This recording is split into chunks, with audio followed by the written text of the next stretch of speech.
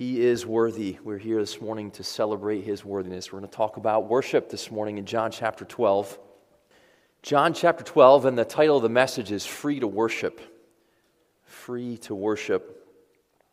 Many years ago, I sat with a good friend, my closest college buddy. We were sitting through the rehearsal for our graduation. We were seniors. We were ready to graduate, finish up, and we were sitting in the rehearsal, kind of a trial run for the graduation. As we sat there and they're going through the different aspects of what would be the celebration, the ceremony, as we sat there, we talked, and at one point I remember my friend saying to me, "Hey, are you nervous about walking across that stage?"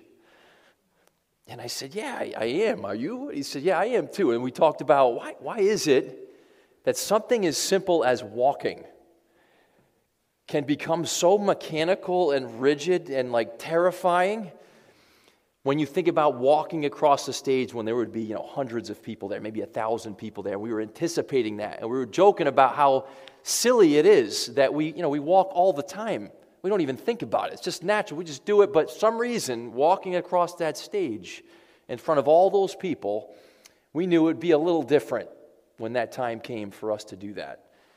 So why is that? Why is it that something as natural and fluid can become stilted and robotic and rigid?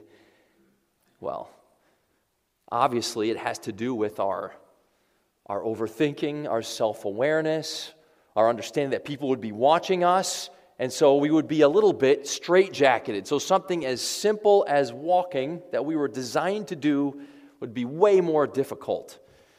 Now, that is kind of a silly example, and you're probably thinking right now, "Boy, Jeff, you talk about being an overthinker. You really are an overthinker." Yes, I am. Not embarrassed to admit it. Overthinker, right? But it seems silly, something like that. But there's something really deep and really profound to consider there. That we were designed to do something like walk, and that becomes difficult the more self-focused we are, the more we think about it. The more we care what other people think, can hinder us significantly.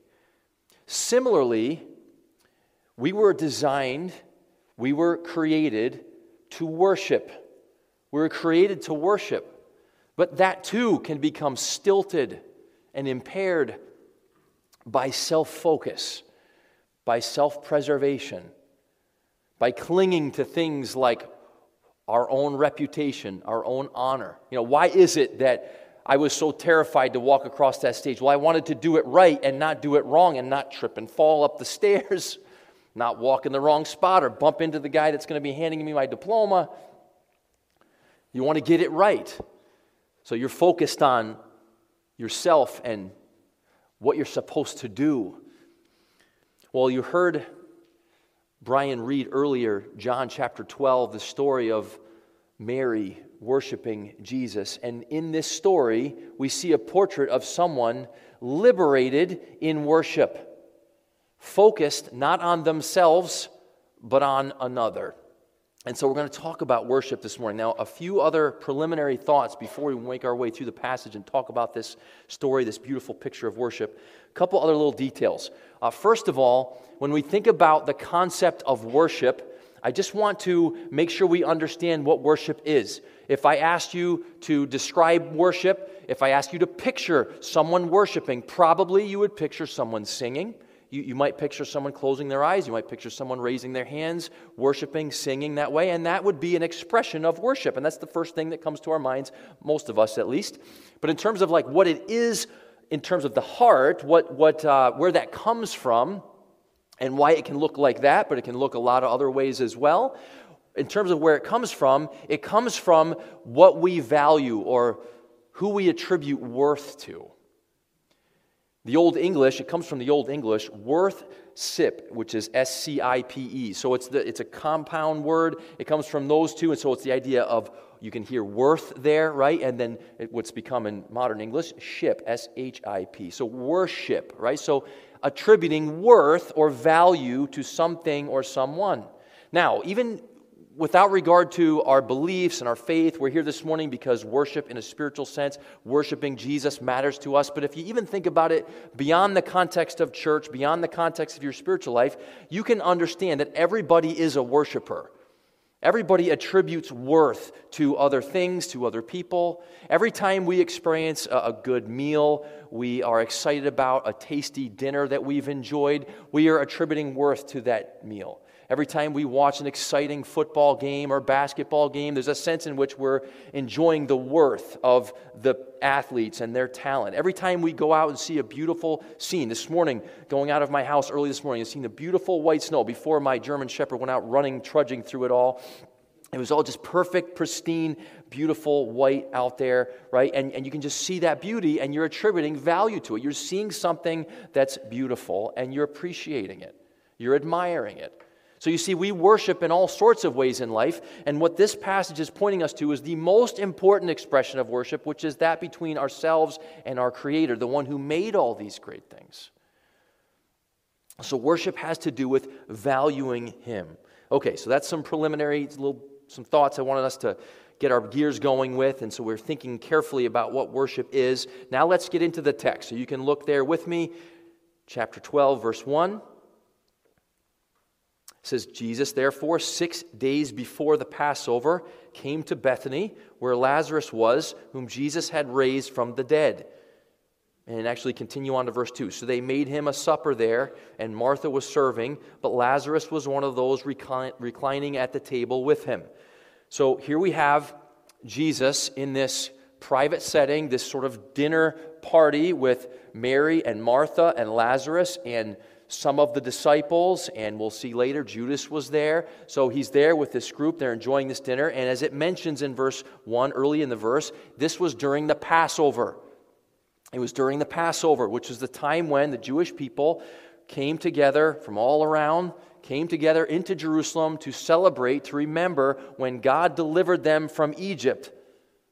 Many, many generations prior, God had delivered them from Egypt.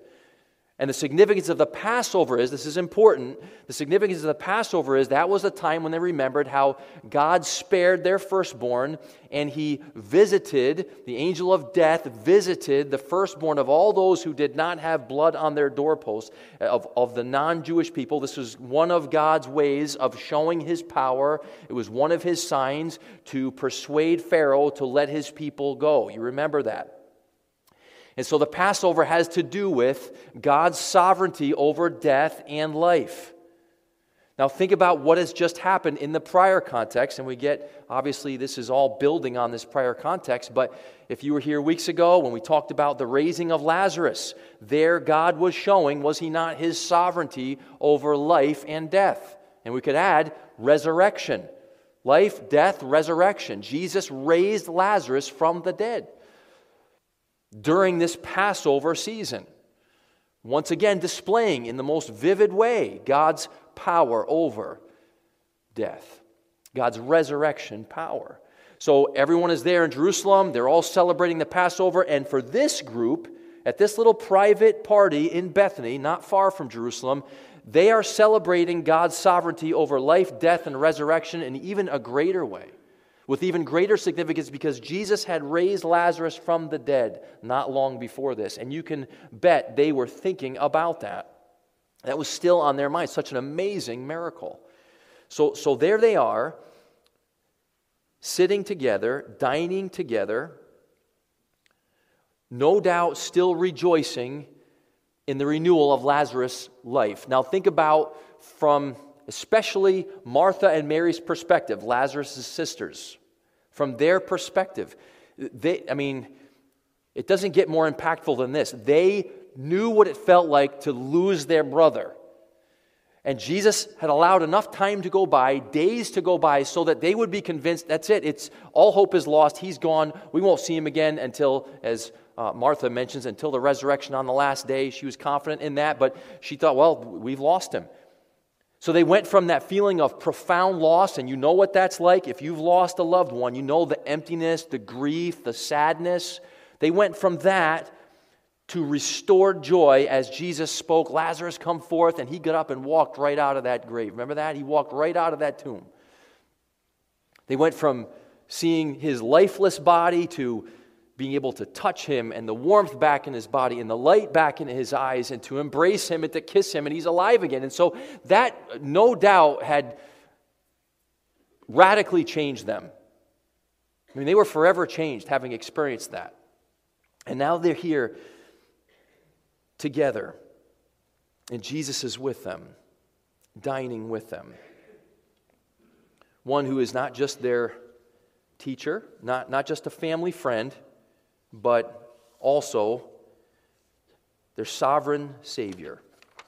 The one who had solved their biggest problem, who proved his ability to do so. He had said, and we looked at this weeks ago, but he had said, I am the resurrection and the life, and he proved it, raising Lazarus from the dead. Okay, so here they are. And we're going to look at this kind of portrait of worship, which we see specifically with Mary. Verse 3, Mary then took a pound of very costly perfume of pure nard and anointed the feet of Jesus and wiped his feet with her hair, and the house was filled with the fragrance of the perfume. So picture the scene. They're sitting there, reclining around a table. Now, this is not common today, but some places in the world they still do this, but the table was very low, and so they would kind of lean on one arm and eat with the other hand, the other arm and the other hand, and they would sort of lean there together, reclining together, and there they are.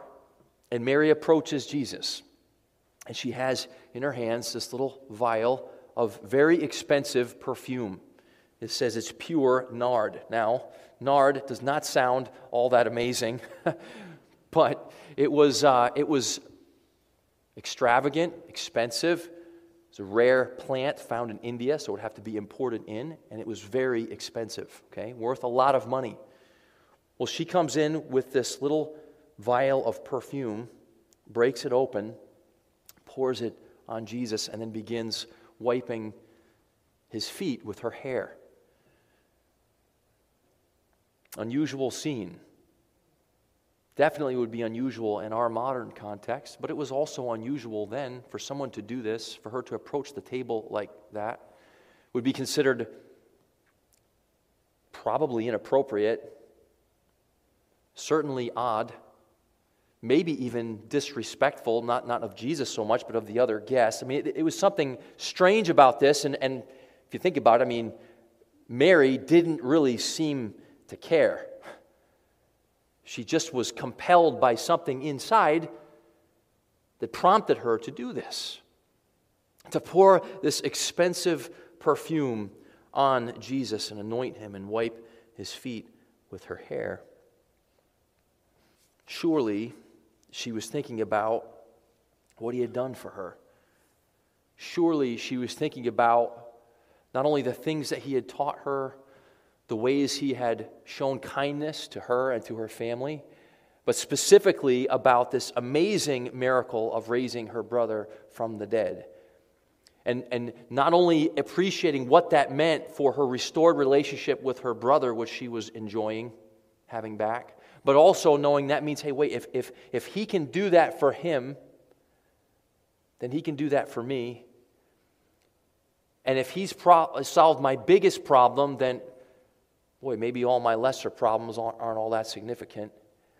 So I mean, you can be sure her heart is captivated by the sense of the worth of Jesus. Now we don't know all the details. It doesn't tell us explicitly these things, but we can be sure of certain things in light of this context, can't we? No doubt she is overwhelmed, and so she's experiencing and expressing this worship. And we can say a few things about it. It was self-forgetful. It was self-forgetful. If she was overcome by self-awareness and concern for proper etiquette and things like that, she never would have done this. It was self-forgetful. She just was prompted to do it, and she went for it without regard for how she would be viewed and honored or dishonored or whatever. She just went for it. It was self-forgetful. It was spontaneous and genuine. It wasn't like maybe she planned it a little bit, but it wasn't like she knew from weeks prior that this is how this would play out. This was just sort of this genuine, authentic moment of worship. The pouring out of that vial is kind of symbolic of the pouring out of her heart, isn't it? I mean, she's just pouring out from her heart worship because she, in that moment, is just overcome by the value of her Savior, who loved her, who forgave her, who was taking care of her, who had promised to always take care of her, who had said, I am the resurrection and the life. It was generous. A little bit later, when Judas says, hey, this should have been sold, and he says, for 300 denarii. Denarii is like a day's wages. So they had 300 days' wages. So basically, an annual salary. This is very valuable stuff. I don't even know how to put it in modern terms, but tens of thousands of dollars worth is what we're talking about here. And she just poured it out, which also would require some liberation, wouldn't it? I mean, people say, commentators debate whether or not, well, maybe they were a very wealthy family and try to figure out who they might have been associated with. I mean, even if they were a wealthy family, still to just pour it out like that and have it there in one moment and gone in the next, the only thing remaining, the fragrance through the room. I mean, you don't have to be a bean counter, you don't have to be an accountant, a CPA, right, David, to appreciate the value here. Like, well, wait, what are you doing? Why would you do that? She must have been just completely overwhelmed with worship such that she wasn't clinging to the stuff. How much damage do you suppose we bring into our own lives mentally, relationally, in terms of our physical health, as a consequence of clinging to the stuff, the valuable stuff, clinging to our own reputation, our own honor? We must be taken seriously by other people, and so we just are so wrapped tightly around the axle over that. Clinging to our health, and we all are concerned about our health, whatever age we are. It's something that we take seriously and should take seriously. But at the same time, isn't there a sense in which the more we are obsessed with our health, the more miserable we feel? And we add insult to injury. Not only do we feel bad physically, but we feel bad mentally now too. And it's just this vicious cycle because of clinging to this life, the stuff of this life, the value of here, the value of such things. The value of our material things that we can lie awake at night stressing out about. This clinging.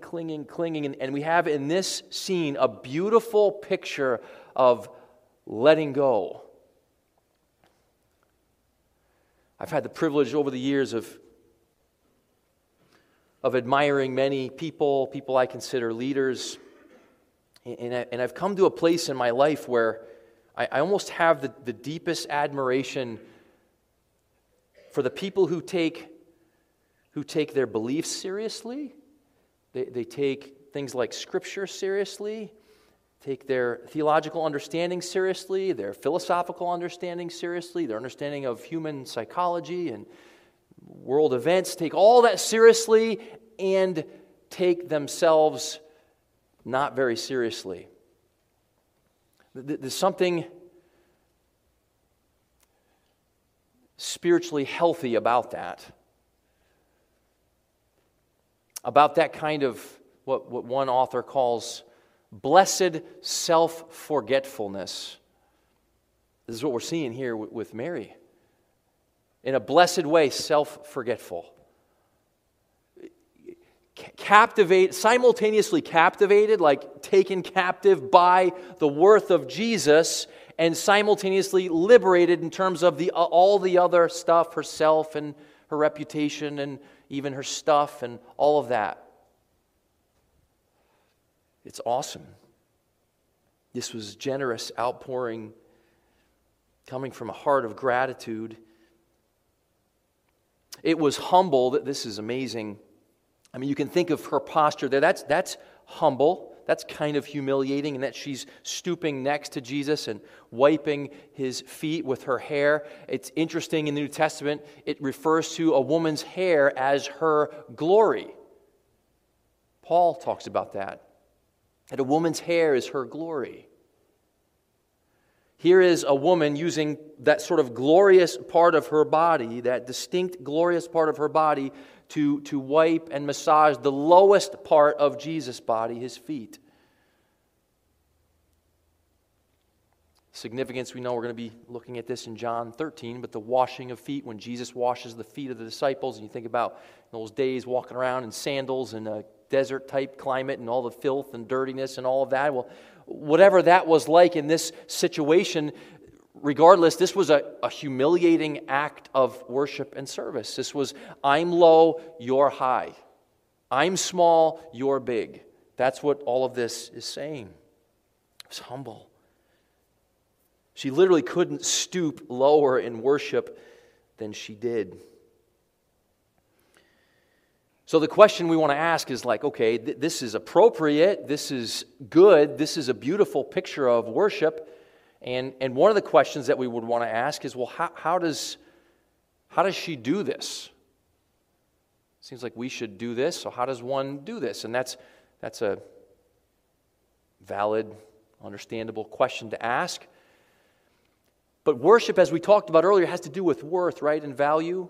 And it's really responsive in nature. It's reactive in nature. Maybe a better question to ask would be, what was it Jesus revealed to her about himself?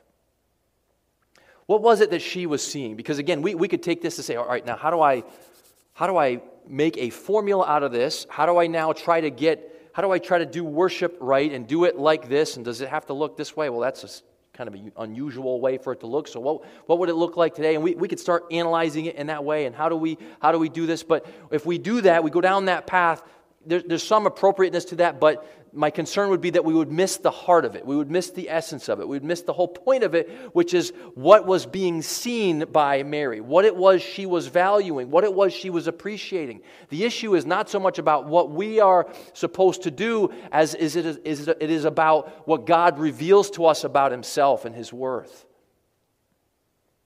This is the value of our faith in an increasingly post-Christian era in which we are living, in our society and around the world. And people are abandoning religion altogether, certainly many abandoning Christianity, and there are all sorts of reasons for that. But to think that we're too sophisticated for this sort of thing, and yet, how needed. How much we need this kind of help, this kind of rescue, this kind of transcendence, this kind of value. One who is worth everything, who offers to rescue us and offers just like back then. It's still the same today. Like our biggest problems are human sin and death. Sin and death. And here he has shown his sovereign ability to overcome sin and death. He's going to continue to display it throughout his life as he fulfills all of the law, finishes his life, goes to the cross, dies there as a satisfaction, dies there as an atoning sacrifice, dies there like the ultimate Passover lamb so that we might be spared. And then he, third day, rises again from the dead and says, because I live, you'll live also. So he's done all this for us. We are that well provided for and taken care of. Maybe it's that we need to see more clearly how that is true. Maybe if God shows himself more to us and we appreciate more how he's pleading with us to let go of the things that we cling to that destroy us. Maybe if we understood that, maybe we too would experience worship. We talk about as leaders, we had a leadership meeting last night, and we've had many, and we talk about as leaders just wanting this to be a place of worship for people to be able to come together and learn of the goodness of God and experience the goodness of God and worship and celebrate the goodness of God. And a part of that conversation is recurringly we talk about we're dependent upon God to stir the hearts of his people, to set free the hearts of his people so that they might, so that you might, so that I might worship freely. with authenticity, not fabricated, not contrived, not just following formulas. It might look like singing with your hands up. It might look like singing with your hands in your pocket, but your heart is overflowing either way. And it's because you've seen something about your Creator God, and you know that He's, in those moments, you know that He's real, and you know that He cares about you. You know that He's forgiven your sins. You know that He's assured you of eternal life. You know that He's with you. He's never going to leave you or forsake you, no matter the aches, the pains, the losses, the frustrations, the griefs. You know that He's good. You see Jesus, you see everything He represents. You read these pages and you say, yes, He lived thousands of years ago, and that same Savior presides in heaven over all, and He loves me, and He's secured me, and He says I belong to Him, and He cherishes me, just like He cherished Mary and that family thousands of years ago. And something in your heart says, thank you, God. Thank you. You're so good. So God, He knows how to turn us into worshipers. So that's the portrait of Mary. Sadly, there's this contrast. We're going to end on a similar note, but we have to look at this contrast. Look at verse 4. We have the betrayal of Judas here. But Judas Iscariot, one of His disciples who was intending to betray Him, said, "Why was this perfume not sold for 300 denarii and given to poor people?" Now he said this not because he was concerned about the poor, but because he was a thief. And as he had the money box, he used to pilfer what was put into it. So whose interest is Judas looking out for? On the surface, it looks like, sounds like, based on what he says, that he's looking out for the poor. But whose interest was he really looking out for? Number one, he was looking out for his own interest. It's also intriguing. This is Judas. It's like the most notorious, the most infamous person of human history, Judas Iscariot. And yet he seems to be really preoccupied and concerned with the right thing to do here. Like the right thing would be for this to be sold and the money to be given to the poor. After all, Jesus had said things like that. A rich young ruler, go sell all that you have, give to the poor, come follow me. It's not like Jesus didn't say things like that. He did. So in terms of like the letter of the law, he has a valid point, kind of. He's focused on doing it the right way. And yet, ironically, married to that is his own self-absorption, isn't it? I mean, it's explicit. Well, yeah, he wanted to sell that perfume and get that money because he knew he could dip into it and take some of it. Take it for himself. Do you see how, in essence, that's still that same self-interest? Things kind of coming back around. How does this serve me in some way? This is one of the alternatives or one of the contrasts to worship that takes place in that fallen part of us, our fallen heart, our fallen fleshly mindset. Those different terms Scripture uses, the old self, things like that. Those terms that just speak of the fallen part of us that's blind to the things of God, that's always angling, always trying to get things for itself, even can hijack spiritual things, religious things for self-interest. This is the opposite of worship. In the height of irony, maybe focused on getting things right, doing things the right way, and yet really it's kind of on the surface or supposedly about God, but in reality it's still just about me and what I'm getting out of it. It's probably an overused example, but because I think it's so helpful, I'll share it again. It's and this is sometimes me. It's the Christian dad who's very serious about obedience to the law of God, the commands of God, because if my kids obey the commands of God, life is easier for me. Can you relate to that in any way? It's the concern that we have to manage things, to control people, to do things the right way. And so often it's still just kind of like everything comes back around to how does this somehow improve things for me? It can be self-focused. This is the sort of spirit of betrayal, the spirit of Judas Iscariot, and the spirit that resides within that fallen part of us. And the part that needs to be rescued, the part that needs to see God for who He is and needs to be liberated and needs to have the chains fall off and needs to have the death grip pried off the things that we just think we need so badly, whether it's money, actual money like Judas, or whether it's our reputation, someone has to take me seriously, or whatever it is. This came to mind as I was studying this past week. You know, the old rhyme from the Disney movie, is it Snow White? I'm terrible with the Disney princess movies. I don't know. My girls have seen all of them. Tangled's the only one I like. At any rate, the one with mirror, mirror on the wall, who's the fairest of them all? Which one is that? It is Snow White? Okay, I was right. Okay, so Snow White. Mirror, mirror on the wall, who's the fairest of them all? So often, is it not, that our lives, even sometimes sadly our Christian lives, are like this constant look in the mirror, constant evaluation, constant, am I doing it right? Is so-and-so doing it right? I mean, Judas is here, Judas is here sitting in judgment on what Mary's doing. It sounds like he's even making kind of an accusation against the other people for letting her do it. Here he is judging, focused on, and meanwhile, it's all this just self, this toxic, sick self, poisonous stuff. It's such a contrast, isn't it? Such a contrast. The fleshly heart can dress itself with the robes of religion and morality and can still be filled with greed, just like Judas, pleading for the right thing to be done, judging others for seemingly neglecting the right thing, and privately harboring selfish ambitions and lusts. Sounds and feels familiar. Definitely does to me. I'm a vocational Christian. This is my job.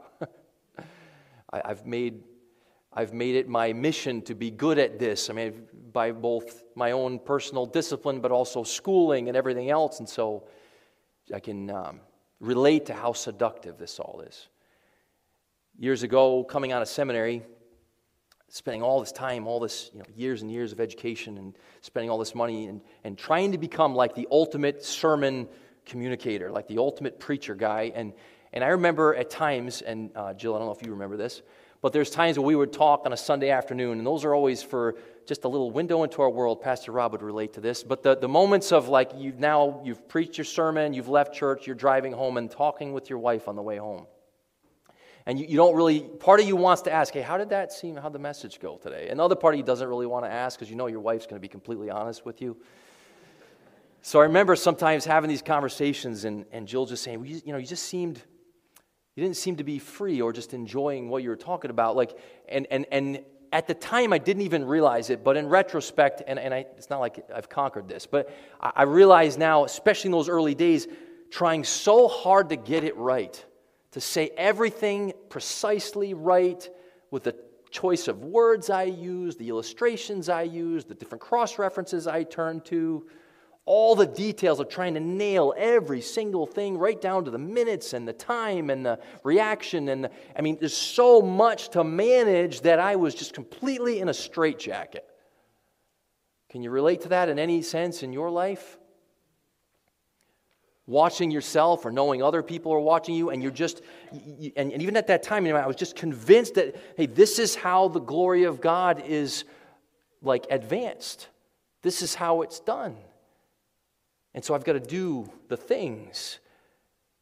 And yet, through trials and suffering and hardship and losses and other things God graciously brings you through, you see, oh wow, so much of that was still just kind of goes out this way and then comes right back to how's that coming back to me? How's that look?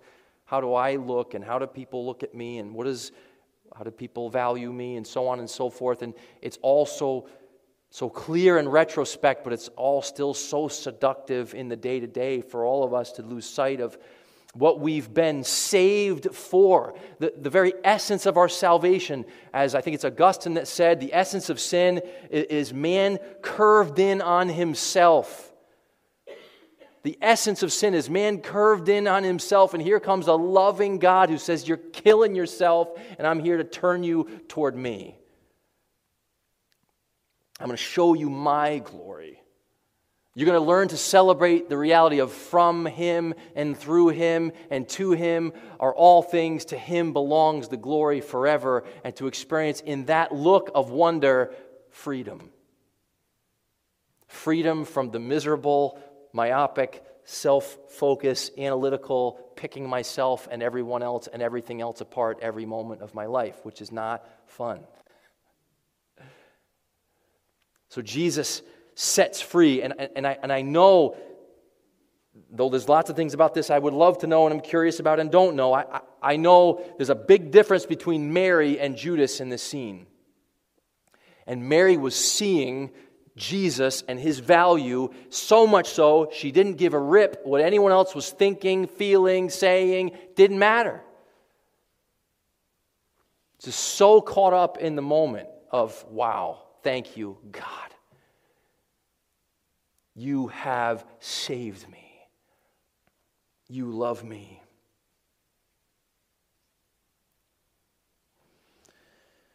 There's a song, old, I think 80s, 90s song. One day love will find you. Break the chains that bind you. And that's a secular song, but like the most profound manifestation of that is when the love of God finds you and breaks the chains that bind you, and he sets you free forever. And so when you see the images in the Old Testament, New Testament of people in heaven forever, explosively joyful and free, it's because they're free in the love of God, overcome by the love of God, rescued by the love of God, and finally free from this. And you know what I'm talking about? I don't even have to say words, just sounds. You know what I'm talking about, because life so often feels that way, doesn't it? It's so good. And so Judas gives this kind of rebuke to Mary, and Jesus responds, verse 7, therefore Jesus said, let her alone. Ah, man, we could park there for a while. Leave her alone. And Judas kind of embodying here the accuser, right? The accuser who just condemns, just beats you down, judges you unfit, says, yeah, keep that law over you and everybody else. You're not enough. You'll never measure up. You're not pleasing to God. You're not enough for yourself. You're not enough for other people. Just the beat down, the beat down, the beat down. Here's Jesus. Leave her alone. She's mine. She's free. Just do whatever she wants. She wants to worship me like this. Go pound sand. She's free. Leave her alone so that she may keep it for the day of my burial. In ways beyond even what she understood, Jesus knows his death is coming. This is like a foreshadowing of her preparing even his body for his ultimate sacrifice. He says, for you always have the poor with you, but you don't always have me. Hey, there's a time for that. There's a place for that, kind of generously serving the poor, and there will be plenty of opportunities for that. But for right now, this is what is most necessary, that Mary sees who I am and values me. And that is her salvation. And she's free, so leave her alone. My heart is that spirit of Christ, protection of liberated sinners, would characterize even our church. People are free to come and worship here. And the spirit of the grace of God, the amazing generosity of God, overcome by how kind he has been to us, and protected by him in that sense. So he says that, hey, the poor you'll always have, but you don't always have me. And this is a very significant moment and a powerful moment. Father, thank you for your word. Thank you for this awesome, vivid portrait of both worship and betrayal. And really, because of who we are, we can identify with both, and we more want to identify with Mary. We sense the gravitational pull of the flesh.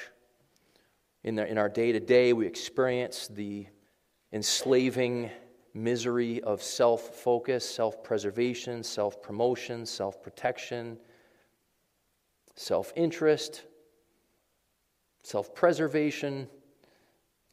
We experience it all too often, and it is binding and burdensome. And we are so grateful that in moments like this, and in moments of clarity throughout our weeks, through fellowship, through time in your word, through hearing sometimes a good song, just the ways that you open our eyes to see your value, the ways that you draw us back to yourself, the ways that you unveil before us your glory, both through your word and the marvel and the wonder of the gospel story that you tell from cover to cover in Scripture, all the amazing details and how all the 66 books fit together perfectly and harmoniously, all pointing to the redemption that's coming or that has come through Jesus. And we take these little scenes like Mary pouring expensive oil and perfume on the feet of Jesus, and we see vividly an expression of worship and gratitude and thankfulness for that redemption, for that salvation. And our hearts are stirred. We imagine the fragrance filling the room. And we want, God, for our worship to be like a fragrant aroma before you, a pouring out of our hearts, all because of your amazing worth. Please continue by your Spirit to help us. Thank you that you are committed to never leaving us or forsaking us. Thank you for telling us that if you didn't spare your own Son, you will not withhold anything else that we need. Help us to believe that. Help us, even as we go into the next few minutes, just to be able to, with the simplicity of communion, to partake of that together, celebrating, again, the worth of Jesus. Thank you for this time. In Jesus' name, amen.